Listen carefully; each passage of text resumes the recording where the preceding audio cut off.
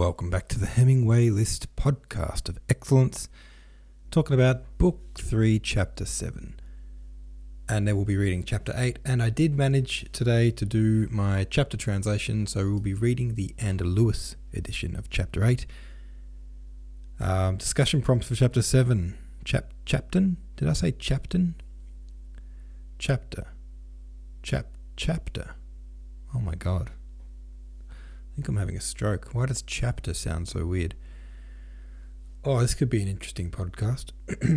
This chapter clearly contrasts Nikolai's rough frontline experience with Boris's more comfortable position in the Guards. Which one of these soldiers do you think is more honest with themselves? Do you think the description of Nikolai's story, he began telling the story with the intention of telling it exactly as it had been, but imperceptibly, involuntarily and inevitably, for himself he went over into untruth? Can it be taken as a fair meta-commentary of Tolstoy's writing about the Napoleonic invasion of Russia itself? What insight does it provide for other war stories? Question reminds me a little bit of The Things They Carried, which is a really good book of short stories about the Vietnam War. I say that with only 90% confidence because it was a while since I read it. But there's a ongoing theme about that book that they're all true stories. They mention a few times that these war stories are all true, but then there's a continual theme within those stories about the fact that you can't tell a war story truthfully without exaggerating it, because I think it's something like this. The theme was like, being in a war is so surreal that if you tell the accounts factually, you don't give the sense of surrealness that is there, if that makes sense. So when you say you're surrounded by enemies and they say how many, and in reality it might have been 4, but they'll say a dozen, and that sounds surreal that you could overcome a dozen enemies, but that's how surreal it was at that time, even though there were only 4. It's something like that. It's impossible to tell a war story truthfully without exaggerating it. It's kind of a weird thing. And that reminds me a bit of that question there. Although I think in Rostov's case, it was more just boasting, wasn't it? To some degree, I think he was just being boastful. The other thing I really like about this chapter is that it brings together two main characters, well, so far in the book at least, Andrei and Nikolai. And by now you kind of are getting to know both of them and are starting to like both of them. They're both flawed in their own ways, but Tolstoy does a great job of taking a flawed character and making you like them. And we've just come to the point, I think, for most of us, where we kind of like Andrei now. We've seen him be a dickhead back home with his poor little wife, but we're kind of starting to see the value in him, the good in him. And same with Nikolai. We see him as a naive but ultimately good-spirited young man. And the thing I love about this chapter is Tolstoy takes these two main characters who don't yet know each other and makes them sort of dislike each other as a way to introduce them. Because it kind of makes you think, well, whose side are you on? I like them both. I think that's really cool. War and Kovafifi says, seeing Rostov act like a loud drunk boasting about his supposed valiance only to be intimidated and shut up by Andrei, the true badass, was so ever so satisfying. I think he better think twice about challenging Andrei to a duel, because Andrei won't hesitate to put a bullet in him. I think you're probably right. Boris is the more honest of the two. Rostov is trying to get recognition through battle, something that he really doesn't seem cut for, at least at this point of the story. Boris, on the other hand, wants to get a position that would advance his career, and he admits that he has no interest in going to the front. Now, Boris... Rostov knows Boris because Boris is the guy that Natasha is in love with, even though he's too old for her, and he sort of said, I'll come back in 5 years or whatever he says. That's Boris. And then there was also Berg in this chapter. And Berg, I think, has been mentioned once or twice in the novel in passing. And Berg is Vera's love interest, I believe. Vera being the older of the Rostov children. So we've got Nikolai, who's in love with Sonia, his own cousin. We've got Berg, who's in love with Vera, I think. Have I got that right? And we've got Boris, who Natasha is in love with. And we've got those three people in the same room. And I just wanted to recap that because these names are all familiar. Boris, Berg, Rostov. I just wanted to make sure that we're all remembering who they are. Ryan Dundev says, I really enjoyed reading Nikolai in this chapter. His youthful, silly impulsivity is charming in its own way. It kind of reminds me of what it's actually like to be that young, full of overflowing emotions, trying to prove yourself, establishing your personality. He's boastful and foolish, and Andrew smells him out and coolly exposes him in a way that seems to make him want to be better. Yeah, it is very relatable. I remember being young like that, and if you ever got called out by someone older when you're in the middle of having a good old boast, having a good old brag, and someone older calls you out, yeah, it really does sort of shut you down. That definitely happened to me when I was a young man. Brian E. Denton said, I always think of my old friend Arun when I read today's chapter. We were close friends during freshman and sophomore years of high school. Then my family moved away and we didn't see each other for many years. Years later, our paths crossed again in New York City in a bar. Naturally, like Rostov here, we had to show off all the adult habits and practices we'd picked up over the years, so we ended up drinking too much and both of us got sick. Pulled a Rostov. That's awesome. The most awesome thing about that is just going to a New York bar. I've only ever watched movies set in New York. I've never been there. When I did go to America, I didn't get over to the East Coast. I've always had this feeling with New York that if I went there, I'd probably never leave. Like, I just feel like of all the places in the world, that'd be one that I would just fit right in. I really feel like that. Twisted Every Way says, yes, Boris is definitely being more honest about his situation than Rostov is about his. Boris is also being practical about his career path in the army and what will keep him fed and dry from the elements of war. Despite what Rostov has seen, he's still a dreamer and idealist about the war and doesn't want to be an adjutant, getting awards for not even doing anything, which is ironic considering his promotion for being clumsy and running away. I would say most people are prone to embellish stories, especially when life and death are on the line. Probably true. If I had a near-death experience in a war, I would probably make myself sound a little bit cooler than actually happened. Four Lost Souls in a Bowl says, I'm just glad that Rostov got his care package. The Russian guards abroad hardly seemed like a sufficient way of addressing it. Also, Bolkonsky is right, it's November 12th. Schöngrabern was just a scuffle. Just a scuffle.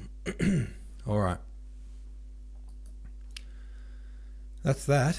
Okay, what are we up to here? Chapter 8. Damn. Every time I read what chapter we're up to, I feel amazed at how far we've come. Alright, chapter 8 goes like this. Days after Rostov went and caught up with Boris, a review was held of the Austrian and Russian troops, including both the freshies that had just come in from Russia and those who had just fought under Kutuzov. The two emperors, the Russian with his heir, the Grand Duke, and the Austrian with the Archduke, came to inspect the Allied army of 80,000 men. Since early that morning, the Schmick and Clean troops were moving, forming up on the field out front of the fortress. Now thousands of feet and approximately half as many bayonets moved with the flags flying high on the standards, and when the officer commanded it, halted, turned and lined up at intervals, wheeling around other similar masses of infantry in different uniforms. Now there were the rhythmic sounds of hoofs beating and blue, red and green braided uniforms jingling on the sharp-looking cavalry, the bandsmen looking slick too in the front, atop their black, grey and chestnut horses, and then spreading out with the brash clattering of the cannons, polished and shining, rattling on their carriages, casting the smell of their linstocks, came the artillery, which crawled between the infantry and cavalry and took its designated position. Not just the generals in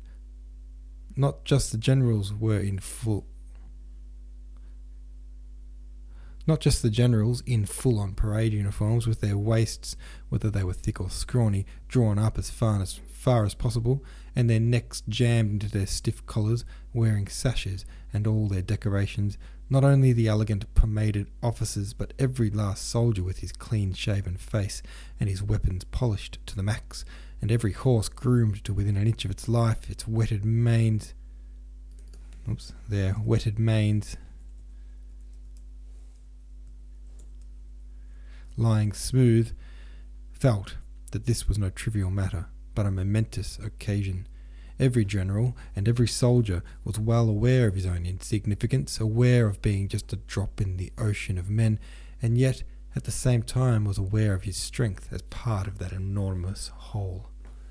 They'd been working their asses off all morning, and by 10 o'clock they'd sorted everything out. The ranks were drawn up on the massive field. The whole army was stretched out in 3 lines, the cavalry on front, the artillery, then the infantry. A gap was left between each like a street. It was real easy to tell the 3 parts of that army apart. Kutuzov's fighting army, with the Pavlograds on the right flank of the front. Then the troops who had recently arrived from Russia, made up of infantry and guard regiments, and the Austrian troops. But they all stood in one formation, under one command and in one order. An excited whisper ran over them like wind over leaves. "They're coming, they're coming." Voices of men shitting themselves could be heard, and a ripple of last-minute preparation rushed among the troops. A group approached them from ahead, from the direction of Olmutz, and at the moment a random wind swept over them, even though it was a very still day, and it stirred the streamers of the lances, and the flags fluttered upon their staffs. It looked like the whole army was ruffling its feathers in excitement at the approaching emperors. One loud voice was heard, "Eyes front." Then, like roosters crowing at sunrise, the command was repeated by others around the sides, and everyone went silent. It was quiet as all get out. You could only hear the tramp of horses. This was the Emperor's suites. The emperors rode up to the flank, and the trumpets of the 1st Cavalry Regiment played the general march. It didn't seem like trumpets playing. It was more like the whole army had erupted in rejoiceful music at the approaching emperors.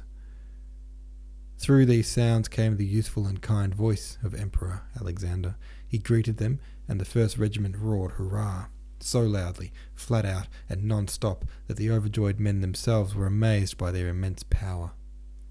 The Tsar approached Kutuzov's army first, and Rostov, standing in the front lines, felt the same feeling as every other man in that army.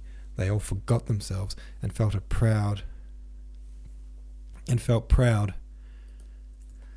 of their collective might, and passionately enthralled by the man who was uniting them all. He felt that with just one word from that man, every last man in this army, including himself, an insignificant atom in it, would go through hell and high water, commit any crime, die, or perform acts of ultimate heroism, and so he couldn't help tremble, and his heart stood still, anticipating that word.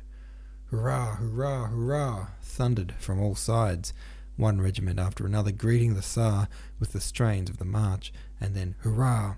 Then the general march again, and again "hurrah, hurrah!" growing stronger and fuller and becoming one solitary deafening roar. Each regiment was like a corpse, silent and lifeless, until the Tsar reached it. And then, as soon as he came up, they became alive, joining in the roar of the whole line, which he had already passed. Through the insane, deafening roar of those voices, among the masses of troops standing dead still as if turned to stone, the hundreds of riders of the suite moved carelessly and symmetrically, and most of all freely, and in front of them were the 2 men, the emperors. Every man in the mass had their full, passionate attention fixed on the emperors. The handsome young Emperor Alexander, wearing the horse guard's uniform and a cocked hat with its peaks front and back, with his nice face and resonant, though soft voice, grabbed the attention of everyone. Rostov was right near the trumpeters, and with his keen eyes had spotted the Tsar and watched him coming nearer. When he was 20 paces away and Rostov could clearly see every detail of his handsome and happy face, he felt pure, tender ecstasy like he'd never known. Every trait and every movement of the Tsar fascinated him. The Tsar stopped in front of the Pavlograds, said something in French to the Austrian emperor, and smiled. Seeing that smile, Rostov couldn't help but smile himself, and his obsession with his sovereign grew larger still. He wanted nothing more than to express his love in some way, but knowing he couldn't, wanted to cry. The Tsar called the colonel of the regiment and spoke to him briefly. "Oh, fuck, what would happen if the emperor spoke to me?" thought Rostov. "I'd probably jizz myself to death." The Tsar spoke to the officers too. "I thank you all, gents. I thank you with all my heart." To Rostov every word seemed like it came from heaven. He would have died 1,000 times over for this, Tsar. No problem. "You have earned the St. George's standards and will be worthy of them." I want to die for him, I want to, thought Rostov. The Tsar said something else which Rostov missed, and the soldiers, straining their lungs, screamed hurrah. Rostov bent over his saddle and shouted too, hurrah, with all his might, feeling a real desire to hurt himself by shouting, if only to express his rapture fully. The Tsar stopped in front of the hussars and paused there as if making up his mind. How can he be unsure, thought Rostov, but even his indecision seemed majestic and obsession-worthy to him, like everything else the Tsar did. That hesitation didn't last long. The Tsar's foot, The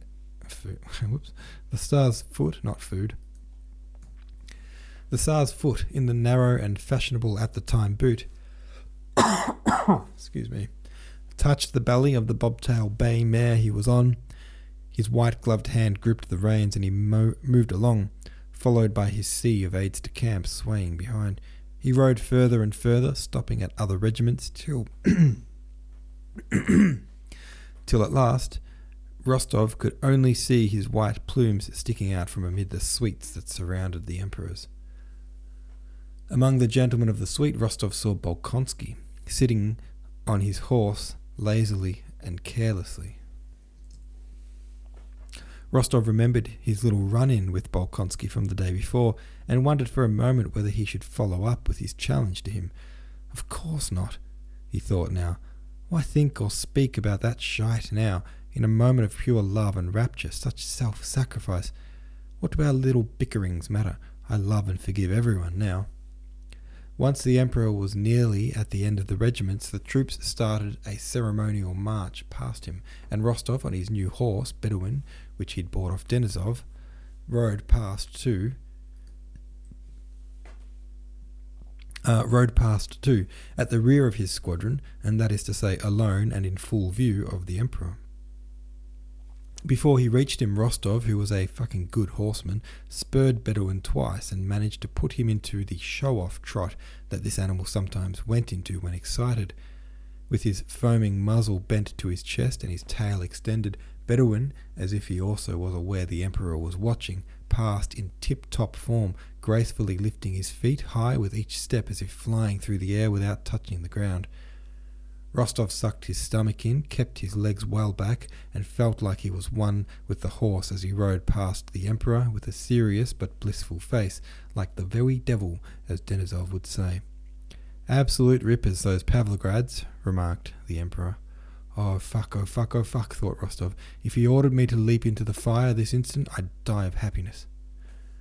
When the review was over, the fresh Russian officers and Kutuzov's lot collected in groups and started talking about the awards, about the Austrians and their uniforms, about their front, about Bonaparte and how fucked he was, especially if the Essen Corps got involved here and Prussia took our side. But the talk in every group was mostly about Emperor Alexander. Every word and movement the man had made was recounted with ecstasy. They all had just one wish, to advance against the enemy together as soon as possible under the Emperor's command. Under the command of the Emperor, there's no way they could lose. They'd vanquish anyone, whoever got in their way. That's what Rostov thought, and so did most officers after the review. The review had left them feeling more confident of victory than if they'd won 2 battles. Alright, there we go. There's another chapter for you. Whoa. Rostov's out of his mind. He's so happy to see the Emperor. Alright, have your say about that one over at the subreddit. Thanks for listening, and I will see you tomorrow.